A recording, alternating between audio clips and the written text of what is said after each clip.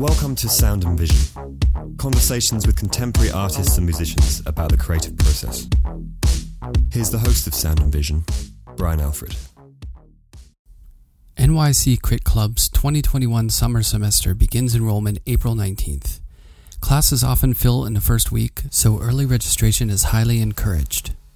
Now in its fourth year, NYC Crit Club is offering 12 new courses this summer via Zoom with 12 faculty and 60 guest speakers and critics from around the country.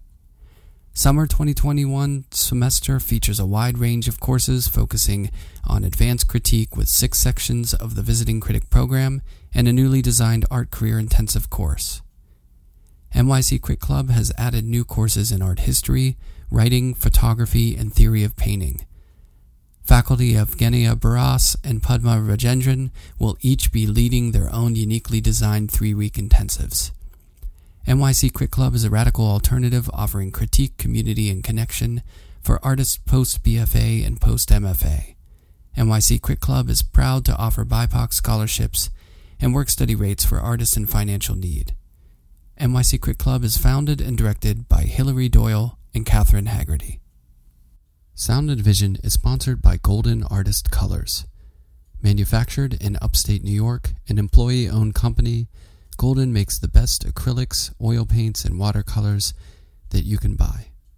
You can find them in your local art store, or you can find them online at goldenpaints.com. Sound and Vision is supported by the New York Studio School, where drawing, painting, and sculpture are studied in depth, debated energetically, and created with passion. The school's full-time programs, a 2-year MFA, and a 3-year certificate prioritize experimental learning and perception. Beginning in fall 2021, the Studio School welcomes artists from around the world to join its inaugural virtual certificate program. Combining the studio-centric emphasis of the school's teaching methods with an individual real-time approach to online learning, this full-time program is designed for serious artists and dedicated aspiring artists who seek to cultivate the studio skills and methods that will prepare them for a lifetime of art making. The priority application deadline is April 30th, 2021. Apply online today at nyss.org.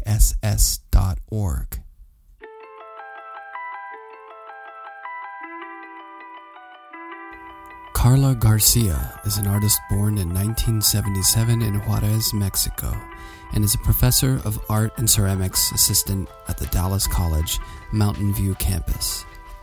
She completed an MFA degree in ceramics and a museum education certificate from the University of North Texas in May of 2019. The same year, she was awarded the top prize at the 6th Annual Art Space 111 Regional Exhibition. Karla was selected as a visiting artist at the Dallas Museum of Art, where she created a 4-month interactive installation titled Carrito de Memorias, which was selected to be exhibited at a Latin American fine art competition in New York. Karla attended an international artist residency in Saint Raphael in France, where she began the exploration of her work Home and Land Project, which was exhibited at the Nasher Sculpture Center for the Nasher Window series in August of 2020. I spoke with Karla just before her solo show at 1226 Gallery in Houston, Texas wrapped up for a talk about materiality, music, clay, the border, and much more. Here's our conversation. I mean, why don't we just start with, where you grew up and how you started becoming creative in life? Yeah, so I was born in Ciudad Juarez in Mexico, and which is across the border from El Paso, Texas. Yeah. And I grew up there until I was 13, and I moved with my mom to El Paso after we lost everything, really. My parents had gotten divorced, and we just didn't have anything. I was living with my grandmother, and my mom ended up going to El Paso, looking to study. So she got her nursing certificate, and thanks to that, she got a job at a hospital, and they were able to arrange papers for her and for us to come with her. And so when she got that job, I moved up there with my brother. And so we made a life in El Paso. And that was that time was just really, it was a big transition, not just because it's from Mexico to El Paso, that was a big part, but it was something that felt so familiar, which is when you live at the border, it's everything's familiar because you cross the border like every weekend to go buy groceries or to buy things, and we did that a lot. I would walk with my grandmother across the bridge and then buy groceries or buy clothing, and then walk back that bridge. And so everything was it wasn't unfamiliar, but then moving there, it was so different. The people, the culture was different. The language was different. So those were things that I had to, work really hard to learn the language and then to understand the way, just little things that the little things that people would be, when you go travel to a different place and there's those just little different things that you weren't familiar with before. So like those things were present. And then also my mother was remarried at that point, and my wonderful stepfather, who passed away, was from Syria. So my household was just this cultural, ecosystem, sort of. And so it wasn't just learning American culture, but it was also like understanding his culture from Syria, being a Muslim and speaking Arabic. So that's something that I just think about all the time, this household of immigrants, that we just learn to love each other and be around each other and understand our differences and really embrace that about each other. And that was basically from 13 and on, that was my life. It was just like a lot of different things that were around me. Adapting, right? Because 13, it's not, you're pretty established in everything in a way. Like the wires are wired and you're getting used to a certain way of everything. And then I can imagine socially too that shift is a big adjustment. And then you have the family adjustment, you have the geographic adjustment, you have the language adjustment, and the social adjustment. Geez. Yeah, exactly. It's a lot to take in for a kid, right? Yeah, I can imagine. Well, and at 13, well, maybe it's different for girls. I have a 13-year-old. At 13, for a boy, it's happening. Like there's changes, there's attitude, there's like, there's pushback, and there's like that sort of march to independence, which is often I don't know about often. I've only have one kid, but it's almost like a battle zone of like hormones and emotions and like wanting to get out and not be, like around your family in a way and forge your own path. I didn't know if you had any of those feelings of, teenagerdom yet, but. Oh yes, of course. There was always that, you just want to kind of come out of your bubble, right? Yeah. And experience life a little bit. I remember the first year when I was in El Paso, I was going to this Catholic school to learn English. So when I moved, I had just finished 7th grade. And then the next year, rather than going to a regular school, I went to this school that was run by nuns. And it was all English, just to learn English. And I remember one day I told my mom that I wanted to take the bus, that I didn't want her to pick me up. Oh, yeah. And and me not understanding like how to communicate exactly, like, I got on the wrong bus and I went all the way to the end of the line, and I was just sitting there so nervous because I didn't know where I was. And then the bus driver finally asked, like, where are you going? And so I told him, and he's like, "Oh, girl, you need to go back to the station and get a different bus." So he told me where to hop on, and so I went to the different bus and then drove all the way back to the station downtown, and finally got on that bus. And then I got home so late, and my mom was petrified. Oh, she yeah. had called the cops because I had never done this before. she laughs about this, but it was scary. It was scary because, being in a different place and not knowing people, and then just getting on a bus and that, like anything could have happened to me. But thankfully I was safe, and finally I got home, and I got in so much trouble. Oh, no. And No more bus. Did she drive you after that for a while? I think we just decided to just do short distances after that, Right. and she would let me just go from the house to school, or just little things. But yeah, it was scary. Right. Now, did this major adapting to so many different things, and this is a jump, but did you sort of find yourself, was creativity involved at a stage of your life to where you would find escape through that? Because so many younger kids, like we kind of like find our voice and escape in creativity. I don't know when did that enter into your life? Yeah, so ever since I was little, I like drawing. Okay. And my mom had me like go to one of her friends' house, and she would teach me and three other friends of mine art, and we would draw everything from just with pencil, markers, oil pastels, and stuff like that. So she always found a way to kind of keep me creative in that way. I didn't really know I was creative, really. It was just something that I did, and my mom, I was very lucky that my mom helped me just kind of keep me, pushing me there. So yeah, ever since I was little, I was creative, and when I went to high school, I took, studio classes, and I knew I enjoyed that. I didn't know that I was going to be an artist. I just, that's just what I like to do. And then in college, I changed my major like 3 times, from engineering, computer science, and yeah, I just did not enjoy that at all.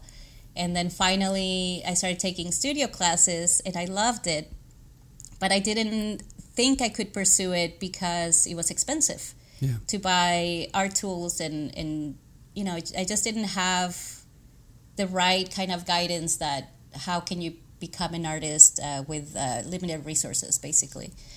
And my mom was very supportive. She would always tell me, whatever you decide to do, you can go ahead and do that. But from my point of view, I was thinking I needed to make money. Right. Yeah. So just like every kid, right? Right. Practical sort of future. Just be able to pay the bills. Exactly. Yeah.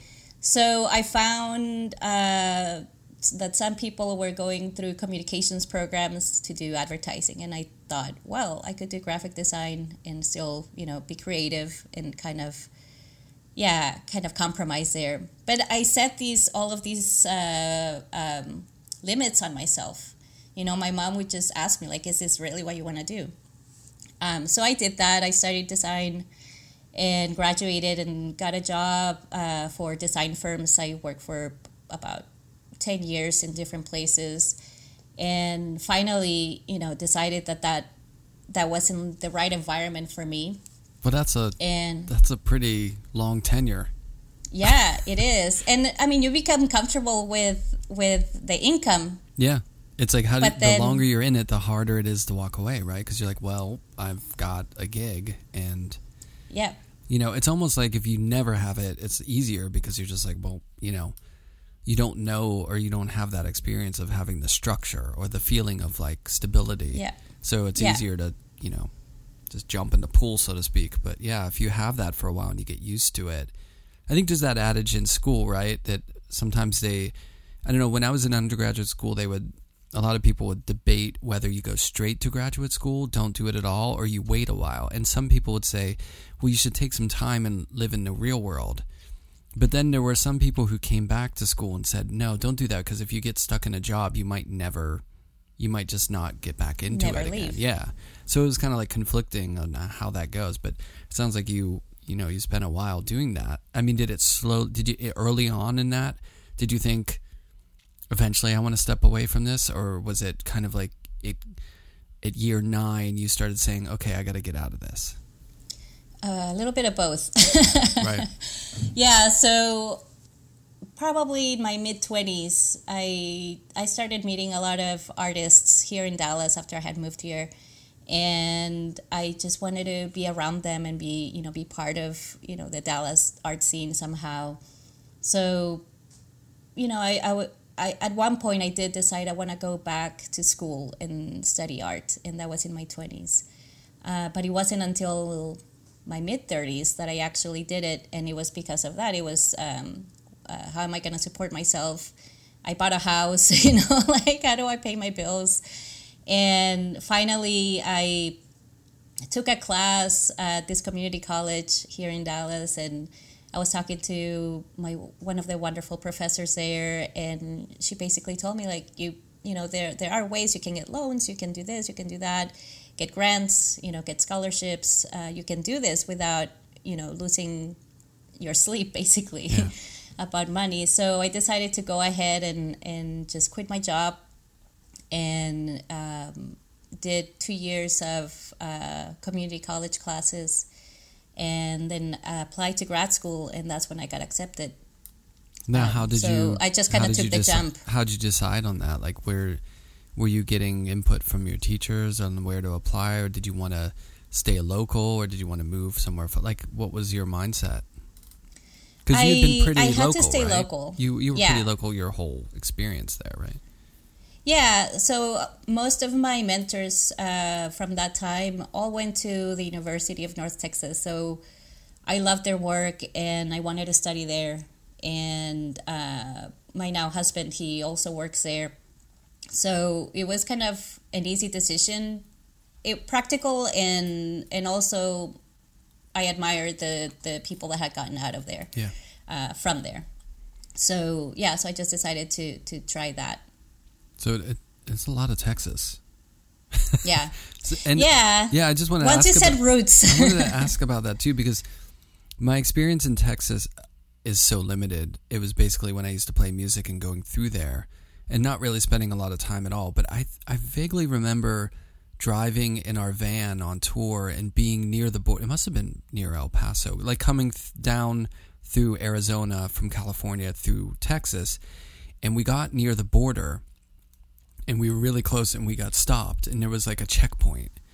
Yeah. And boy, and I had never had any experience. I'm young here. I don't really know anything. And the charged atmosphere was like palpable. It was really stressful for some reason. And they had dogs come into the van. Yep. And that was one of the first times I really felt like that kind of tension, So was that just a perception based on being near the border, or is there always kind of that feeling there around the border? I think just being from there, it's normal. Yeah. And you just know what to expect, and you know that there's going to be checkpoints, and crossing the border, there's also people walking by the cars in the line of cars with dogs, and checking the cars and smelling the cars. And then in the U.S. side, maybe like 100 miles outside of town, there's a checkpoint. So it's just normal. You get used to it. You get used to it. I don't think I think you can only that somebody would be nervous if there was something right. Sort of illegal going on, but otherwise, it's just normal. Yeah, and I've like El Paso.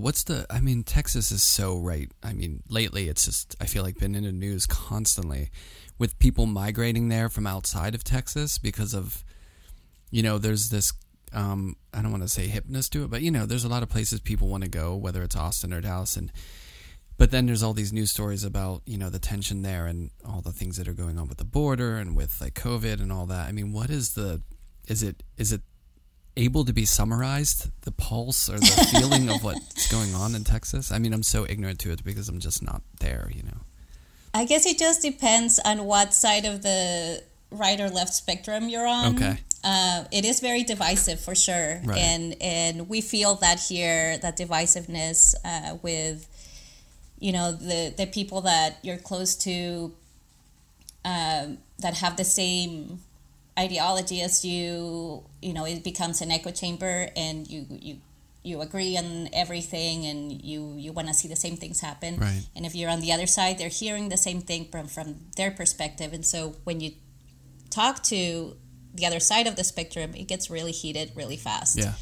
And it's uncomfortable. Yeah, it seems that way, and it really feels like it's kind of like a microcosm of the election map or something, or the dynamic of the election within a given place, because there are so many areas that seem, progressive and then conservative, and they're very close or within the same city or neighboring, and, whereas you have, I don't know, if you look at the difference between Manhattan or downtown Los Angeles and, some place in the middle of Idaho or Iowa or something, it's much more stark of a difference, but it feels like Texas has it all jammed in there.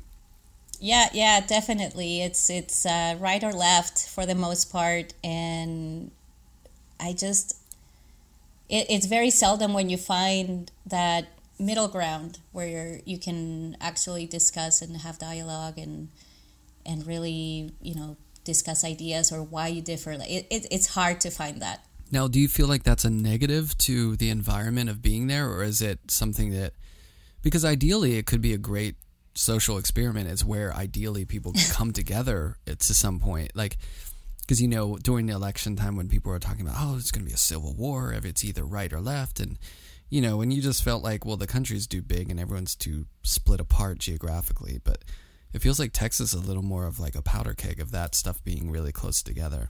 But I don't know if that feels in a way productive, or it's like a way for people to exist and to work out those things, or to live peacefully amongst, really different ideologies, or if it feels like tension and fraught and just like not uncomfortable, basically. It's tension and uncomfortable for Okay. sure. Yeah, I mean, if there's somebody that you really trust and are comfortable having these discussions with, that have a completely different viewpoint than you, yeah, that would be ideal. But it's getting there is hard, and just maybe creating a premise that, hey, let's talk about this. Let's put our differences aside and just have a casual discussion and see where we agree and where we don't agree.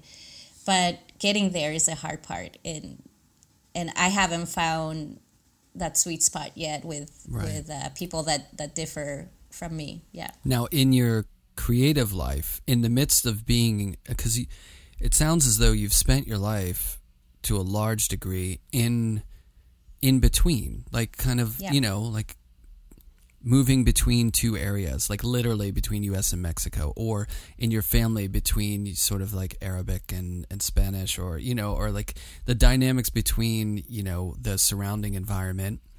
How does it manifest itself in the work? And what were you doing back in school?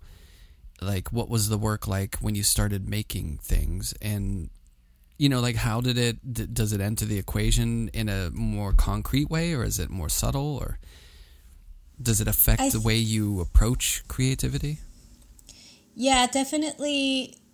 Always having to navigate all of these aspects of kind of like the dualities, right, of life and being Mexican, being American, being close to someone who was Syrian. My half brother and sister are half Syrian, half Mexican, born in the U.S.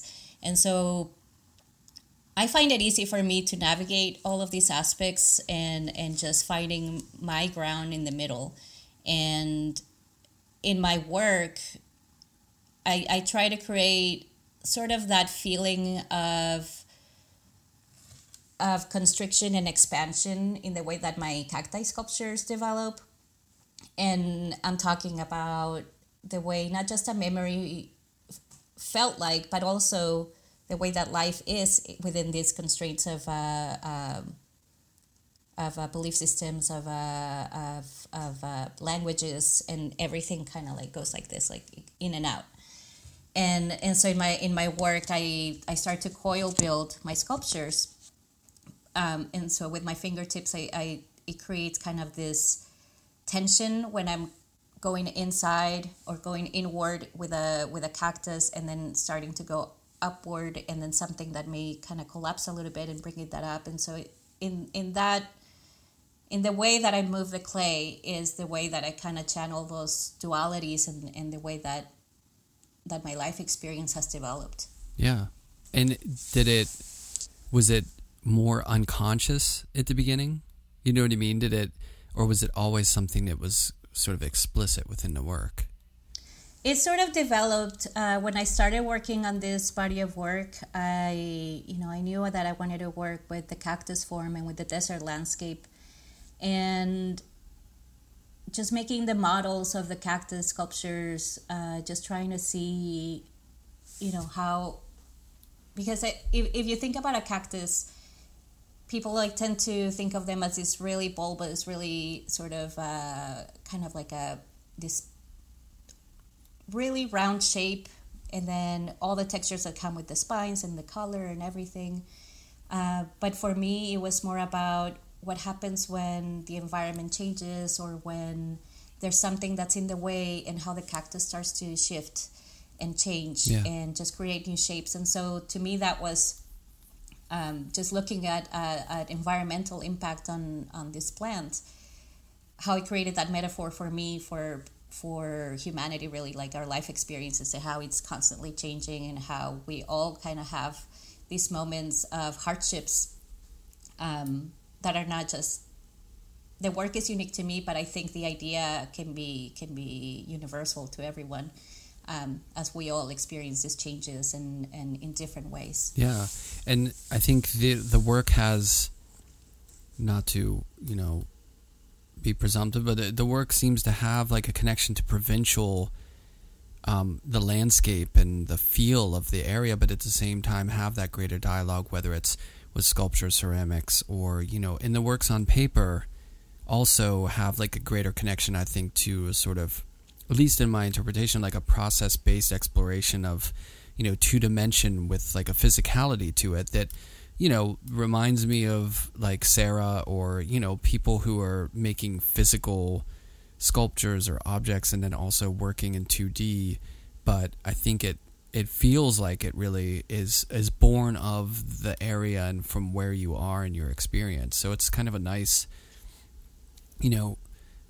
resonating with, where you're from and your past. But I'm also curious too, is like, who are your external influences that weigh heavily on you, or that you're really interested in outside of that sort of connection? You know what I mean? Visually, are there people that you've always looked at that have really sort of, you just feel like, yeah, that's my jam? Yeah, definitely. Gabriel Orozco has been someone that I look up to. So good, right? Yes, oh my God, it's amazing. The way that he finds materials just from walking around, and something that may be sort of something that you could pass away, but then it's symbolic of something larger. And he'll use these materials to create these beautiful floor pieces or sculptures. And when I first saw his work, I was just so taken by it. And I follow his work. And also Damian Ortega is another one that I love, how he finds his connections to history and society. So that I saw one of his pieces at a collection. I can't remember the name of the collector, but we did a quick tour at this house, and there were like all these amazing pieces by famous artists. And I saw the one, I can't remember the title of it, but it's the one with the tortillas stacked in like this sort of like a cell formula or something. Right. I can't remember what it's called right now, but when I saw that one in person, because I had only seen it online or in books, and I just stared at it. I stand in front of it, and it was just the materiality of this one food product, right? And what that recalls from history, from home life as well, and just all these moments that you find in just being in the presence of this one object. That typically, you wouldn't think about using something like that for a sculpture, but then he does it, and it was just amazing to see that I also like, let's see, Margarita Cabrera was influential in my work too. She's from the border, and she also finds objects and then transforms them into material to create things, objects and installations that speak of border life and culture and like equity and stuff like that. Right. I love Eva Hess. She's also, she's amazing. I went to see her work at a museum once, and just being in front of something that, like something that at first sight is like so textured, and then you start to find, when you're walking around it, you start to find like all of these ideas that she put in with her hands, and then use other materials and binders to like put it together, and just the way the materiality is used in these artists is something that I continue to look at. Yeah, and that's something that I use as well. What about music? How did that? Was there music in the house growing up? Was it a big part of your life? Music was chaotic. That laugh is to say indicative the least. Of, I think, what's coming. Yes. Because of the collage, the collage-like atmosphere of it? It was, okay, so my sister will laugh when she hears this podcast, but so going into my house would be to someone listening to heavy metal, and my mom listening to mariachi or like ranchera songs, and then at the same time my grandfather playing his guitar, and then somebody else listening to the radio. This is a lot at once. So every weekend for sure, like it would come in my house and it would just be a cacophony of sounds. Yeah. And somehow we still found, ways to talk to each other within all of those sounds. And my mom would be, cooking something or reading, like how do you read when there's all these sounds? And she just has this incredible way to tune everything out and then just zone into her books. That's pretty impressive, because it sounds like, are you able to do that? Like when you're in the studio, are you listening to music? Or are you like silence? I work in silence, yes. Have you tried it, or do you ever have music going, or? Sometimes I'll put, Pandora on, and I'll just set it to something that is just the sounds, just instrumental. Yeah. Now with all that sort of, that's a pretty good diversity of music going on when you're young.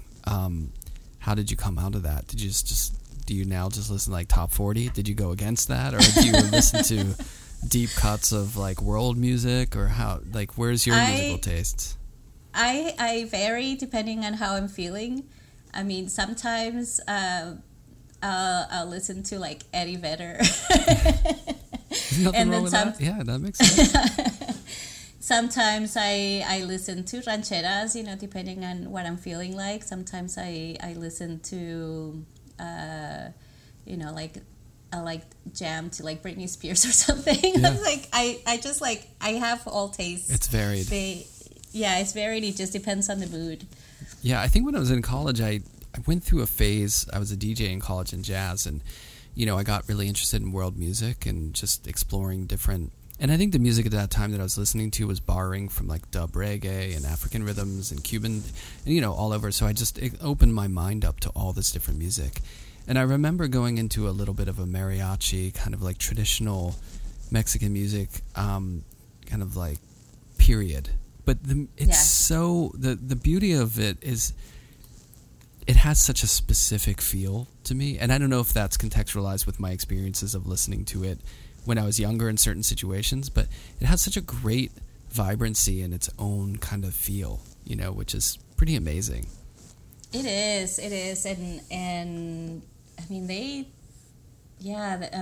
I love mariachi music. It is vibrant, and it is kind of like a ballad, like it can be slow, but it can be just melodic, and it can also be loud and rambunctious, and I love it. And percussive without an extraordinary amount of percussion too, which is kind of cool. There's like that, the rhythm and it's really great. I think in the U.S. it's been so kind of, I don't know, they've like contextualized it into some sort of like niche gimmicky thing with like restaurants or something, or I don't know, it's been sort of like not given the fair shake, I think, to a large extent of how beautiful that music is. Yeah, I think if you go to, in Mexico, you would go to a park and there'd be people walking around, and then you hear music, and that kind of puts you more into that kind of the state of mind that like that culture is present. Yeah. And when you're in a restaurant, it's just, limited to where you're sitting. Right. And it becomes a little bit like, okay, so I'm just here for an hour Showtime. to eat and listen to music. Yeah. As opposed to being embedded in life. Yeah. So, well, when you're in school, what is the work like, and how did it change over the course of progressing through, your first forays into, working in different, were you trying different medium, or did you immediately gravitate towards what you're working with now? How did that play out? So starting in grad school, I knew that I wanted to pursue ceramics. And I did not know where my work was going to take me. So I was going back to history in my studies and just finding these connections, looking at ancient Mesoamerican structures, symbolisms. And so I started making these pedestals. And I was trying to understand through colonialism how the Spanish were teaching indigenous populations about Spanish culture and Spanish belief systems and religion. And it was these ideas that were imposed on the indigenous cultures, but using the same visual language that they were using. So this style was called tequitqui. So I was looking really closely at that and seeing how that might feel to use this technique and then embellish that with my own belief systems and my own experiences. So I did several of those pedestals, and then it just didn't feel authentic to me to continue using kind of this ancient method when, I'm completely removed now, being, I'm both, Spanish and indigenous, and that's sort of like ingrained in my identity. But I needed to find out how I can talk about this combination of identities into my work without using somebody else's style. So I talked to my professor, and I was just saying that I wanted to do something completely different and explore materials, and he was all for it. He was so supportive. And I was using digital methods as well at that point, and so I started exploring different materials and what happens when you transform them through like laser etching, which is, it's ironic because laser etching or any kind of CNC machine is for precision, and so I was using these machines to abstract and to change and add something different and unexpected to my materials. And I began to explore corn husks as my material because, still going back to history, corn was symbolic as a symbol, and it was also symbolic of like the food that was eaten and all of these other aspects of it. And so it was really prevalent. You'll find a lot of iconography involving involving corn. So I used the corn husk to talk about this and talk about culture and talk about my history. And I developed this beautiful portrait of my mother on the floor of the gallery at school. And I charred the husks, and I created this value scale with them. And so transforming this very humble and simple material that usually just gets thrown away, and I was able to talk about memory of home, culture, historical value of it, and created alongside with that another piece on the wall that was called Landscapes by Buzz, and that was tiny little fragments of corn husks that were laser etched and transformed and distorted. And so when I lit them with light, this really like bright theatrical light, it created this large window and gave each husk a really pristine shadow that even that shadow sort of communicated an idea in a memory. And so I put this large grid on the wall with this large light that created a window. And so when looking at it from afar, it almost seemed like driving by bus and all these little moments that you might see while you're by the window. And then up close, each one of the husks created these just kind of delicate moments that became precious.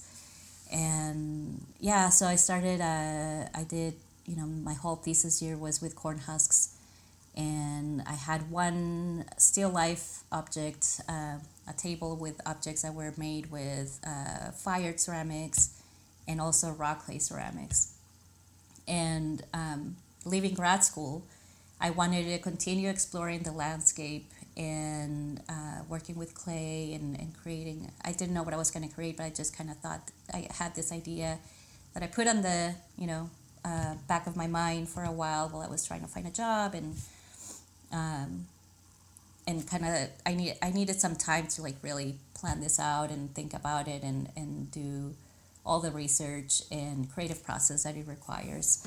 So last year I did a residency in France, and it was a short one. It was only a month, but it was enough for me to just fully put my brain, into this work and like really think about what it is that I want to say with this and what I'm gonna make. And coming back from that residency into the pandemic, it just kind of made me sit down with my sketches, my thoughts, my notes, and I continued to work at home, not knowing that we would still be here today, right? Yeah, a year later. A year later, so I just continued to make and make and make and make, and I lost access to the studio at school, to kilns and everything. My first inclination was to create, a fully fired ceramic object, and then I lost that part of my studio life, right? And so I started looking at these objects as raw and really keep them as raw as they were, just sort of, coming up everywhere in my house as I would make them, and they would just start to kind of have their own presence and their own, life as raw objects. And that's where this body of work came from. It was from these objects sort of talking back at me and telling me, this is, these are your memories. This is the life that you had before, and you still carry it with you. And that's where I carry this line with me, was kind of born. Before that, I called it Home and Land Project, which connected directly to documenting the work at home and seeing my sculpture objects just in place and sort of installed at home, and seeing everything around it that's here with me now, and just connecting that past life with my current life here. Well, is that the reason you started working without firing? Is that because, are you normally working with kilns where you teach at Dallas College and then you didn't have access to that? Or do you normally work at home? Like, where's your studio situation? Like, how are you making your work? At home, definitely at home. I still go to Dallas College to fire student work, but that's as far as I can do there. I don't have access to use that as my studio. Okay. I only work very few hours a week, so all of my personal work is here at home. I see. So you have a kiln where you are? No. Oh, you don't? No, I don't. Okay, so that's No. why you were doing the sort of the raw. Was the work on paper, which is really great, is that stuff that you're doing all along, or did that ramp up when you were at home during quarantine? At home during quarantine, Yeah. Definitely. Yeah. Did you not often do that kind of work before that? No, I mean, I sketch, but I don't really, in the last, since grad school, in the last 5-6 years, I I haven't done much of 2D. So this was something that I did here in response to not just the quarantine, but it was in response to the sculptures. Yeah. So that may be a silver lining in a way? Something good that came? Yeah, I'm super excited about the drawings. That's something that I want to continue exploring, different surfaces, probably fabric, see what happens with fabric rather than paper or both, and different scales and just play with the material and do more.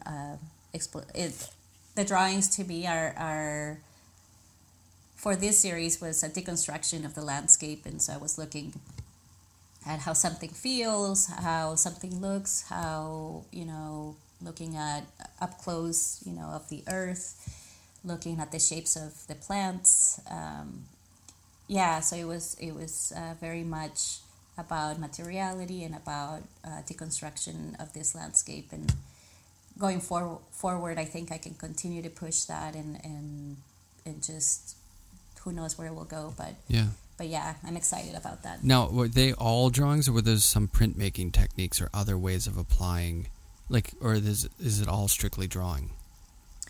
I call them drawings, but some people refer to them as paintings because of the application. Sometimes I'll do washes of charcoal, but I like to think of them as drawings because if I was telling my friend about this, that to me when I think about if you're in front of this soil, right, of this earth, and then you start to play with it, to me, even though I'm making marks in different ways with a tool or with my hands, to me that's a drawing. And so I'm sort of like lifting that up conceptually onto paper and showing you like this is the earth, this is the land, and this is, what it might feel like. This is what I'm looking at.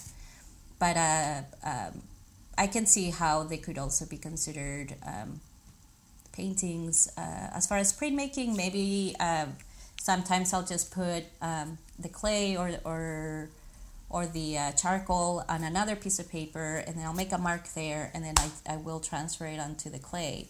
So there is that aspect that could be sort of inspired by printmaking. Yeah, it's kind of like different ways of making a mark that resonate with the physical side of whatever you're either creating or experiencing. Exactly. Yeah, they're really dynamic. I mean, they look great. So it's really, I think in seeing those, if you just see the ceramic pieces, they have a look and a feel and a kind of, they'll take your mind somewhere. But then I think when you see those drawings in relation to them, it kind of expands out the sort of conceptual and visual narrative between the two, which I think is it's nice. It expands the horizons, I would imagine. Yeah, that's a really good word for it. It's expanding that horizon of that landscape. Oh yeah, I didn't even mean for that to be a landscape. Pun not intended, but I'll take it. Yeah, it was a good one. Write that one down. So what are you working on? Are you just continuing and how is the sort of environment as far as down there with, pandemic life? I mean, are you edging towards any normalcy, or are you still just working at home? Are you teaching over Zoom? Yeah, I'm teaching virtually, and I'm about to start teaching at a museum as well, and working. I'm working with a curator in the UK, and she's wonderful. And we have conversations all the time about my work. And I have a couple of friends that I met at the residency from South Africa and from Australia, and just collaborating with them and discussing art. And so that's really wonderful. I just did a conference, an artist talk at a conference here in the States. It was a virtual conference for NCICA. Mm-hmm.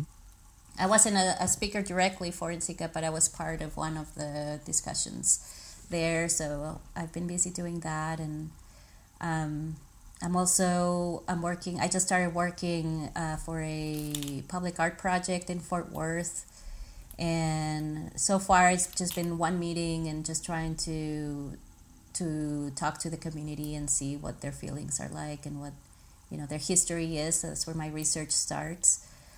So yeah, I guess I'm really lucky that I have all these different things happening during the pandemic, and I know a lot of people are struggling, and so I'm just thankful to have projects, you know, left and right now. Yeah, it's really interesting too, thinking about those last two things that you mentioned. There's also a duality to both of those things. Like imagining public art in environments like that too, is that you're speaking to those two dynamics that you were talking about and navigating how work is seen in that realm with, you know, for those who have done public art, it's a completely different audience and being, you know. It's one thing if people are coming into the gallery to experience the work. It's another that when it's on the street and they can't avoid it. So you get another kind of feedback from that. Yeah. You know, yeah. and then in Sika, and thinking about ceramics too, I would imagine, I mean, how do you, you know, in the world of ceramics, there's the sort of, maybe the hardliners who are like, you know that dynamic. Mm-hmm. And I would imagine you veer more towards the sort of, you know, I don't know how to explain it without irritating ceramicists, but you know what I'm saying. Yeah. Like your work isn't like hyper, like conservative in the sense. Well, I don't know if that's the way. Traditional, yeah. I'm going to get screwed on this either way. I love all ceramics. Let's put it that way. I love all ceramics, but there is in the ceramic ether, there's a split sometimes, or there's a dividing line between, you know, people will see a gallery show of a ceramicist who's showing contemporary work now and be like, oh, that's like, you know, what is this? You know, so there's those who adhere more to a formal kind of way of making and value that maybe that's higher up than some other people who are just, you know, those ceramicists who do it on the fly or are not indebted in the procedure or the technique as much. Is that safe to? I think so. I see what you're saying. I mean, I think rock clay has its own voice and speaks differently than fired clay. That's true, yeah. So, I mean, I talk about my work and I talk about, you know, I coil build, I pinch the sides of the sculptures, I compress really well so they don't fall apart when I have to move them from place to place. It is an ephemeral piece, and that just comes along with the territory of working with rock clay.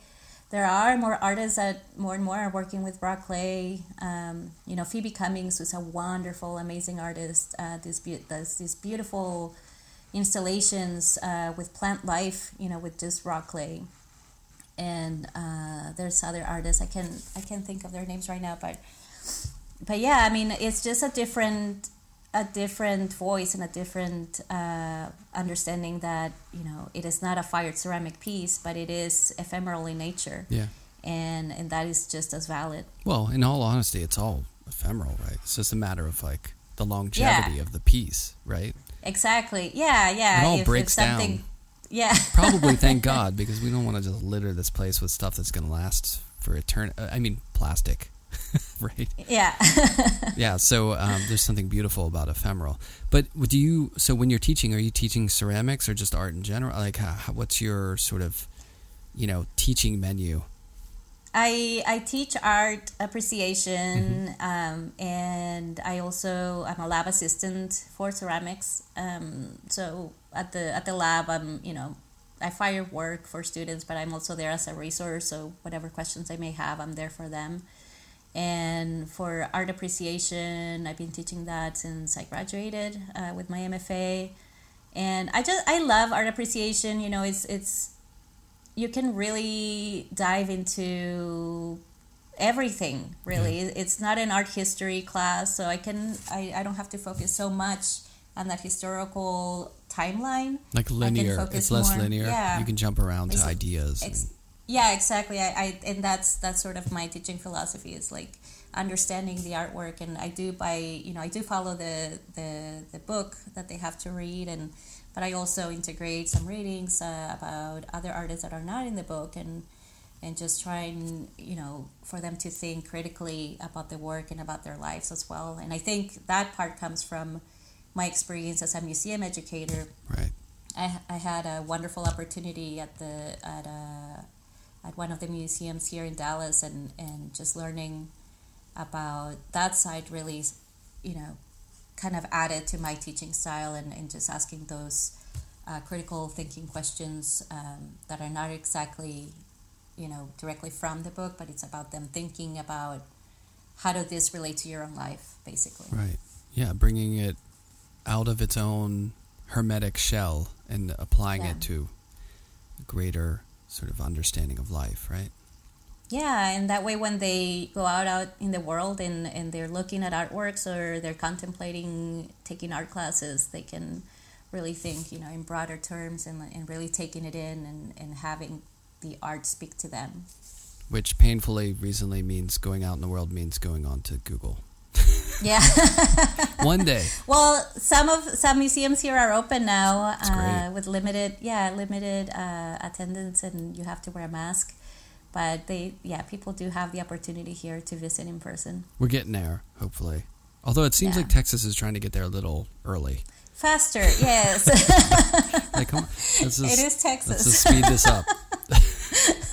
But then a lot of people are going there because they like that. They want to, let it fly, so to speak. I'm sure that's conditional on different areas and different places and all that stuff. In my opinion, as if they have a mask, that's great. Yeah, definitely. The problem is when they're not wearing a mask. Yeah, I know. So why don't you share with everyone listening, like, where they can find your work? I mean, your show is probably, they might not get to it. Of course, not many people are getting to a lot of shows outside of their home base, but people can find the show on the gallery website. So can you share all the information that you'd like to share with people to check out your work? Yeah, the show is up until April 3rd at 1226 Gallery, and it's open Tuesday through Friday by appointment, and on Saturdays from 1 to 5, I believe. And so there's just a week and a half, I think, for people to come check it out. And the works were documented and available to see at the 1226 website.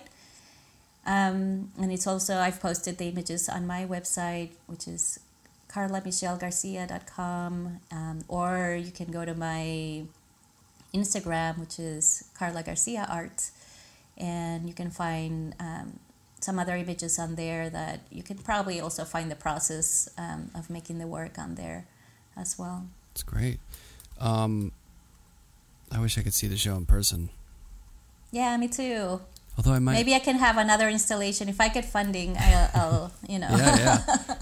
I'll go up there. I might ask the gallery too if I can like FaceTime in and check out the show before. Yeah, that would be great. It's better than nothing, right? I mean, we're all kind of acclimating to a little bit of the Zoomification of things, I guess. It beats not seeing things at all, right? I think, and I mean, my work really calls for seeing it in person, because you have to like see the up close, the texture of the clay. Definitely. The marks.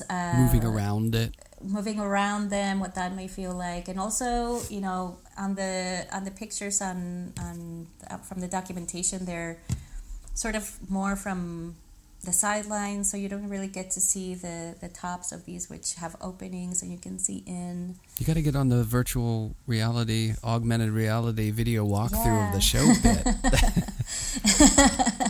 Yeah, I'm not sure how to do that, but I'll I'll try to find out. Yeah. Well, thanks so much. It was great to talk to you. Thank you so much. Yeah, this was wonderful. Yeah, and maybe at some point we can do a studio visit when life returns to some sort of. Oh, I would love that. Thank you so much. It's an honor talking to you. Thanks so much.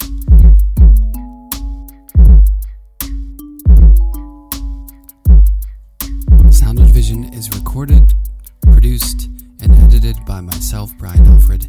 You can find out more about the podcast at the website soundofvisionpodcast.com, or find images on Instagram at the Sound of Vision Podcast. You can follow my work at brianalfred.net, and you can check out my work on Instagram at Alfred Studio. Many thanks to Karla for taking out the time to speak with me, and thanks to the team at 1226 Gallery. great people who facilitated the talk, and I highly recommend it if you are in Dallas to check out the gallery. Many thanks to Lullatone for the intro-outro music you're hearing now, and many thanks to Michael Lovett, as always, for his introduction. Check out him in Metronomy and Nazca Lines. Many thanks to you for listening. If you can, stop by iTunes, pay it a visit, and drop a review and a rating for the podcast, because that really helps get it on the radar of more people. Stay tuned. Lots of good episodes coming up. A lot of great artists lined up. Thank you so much.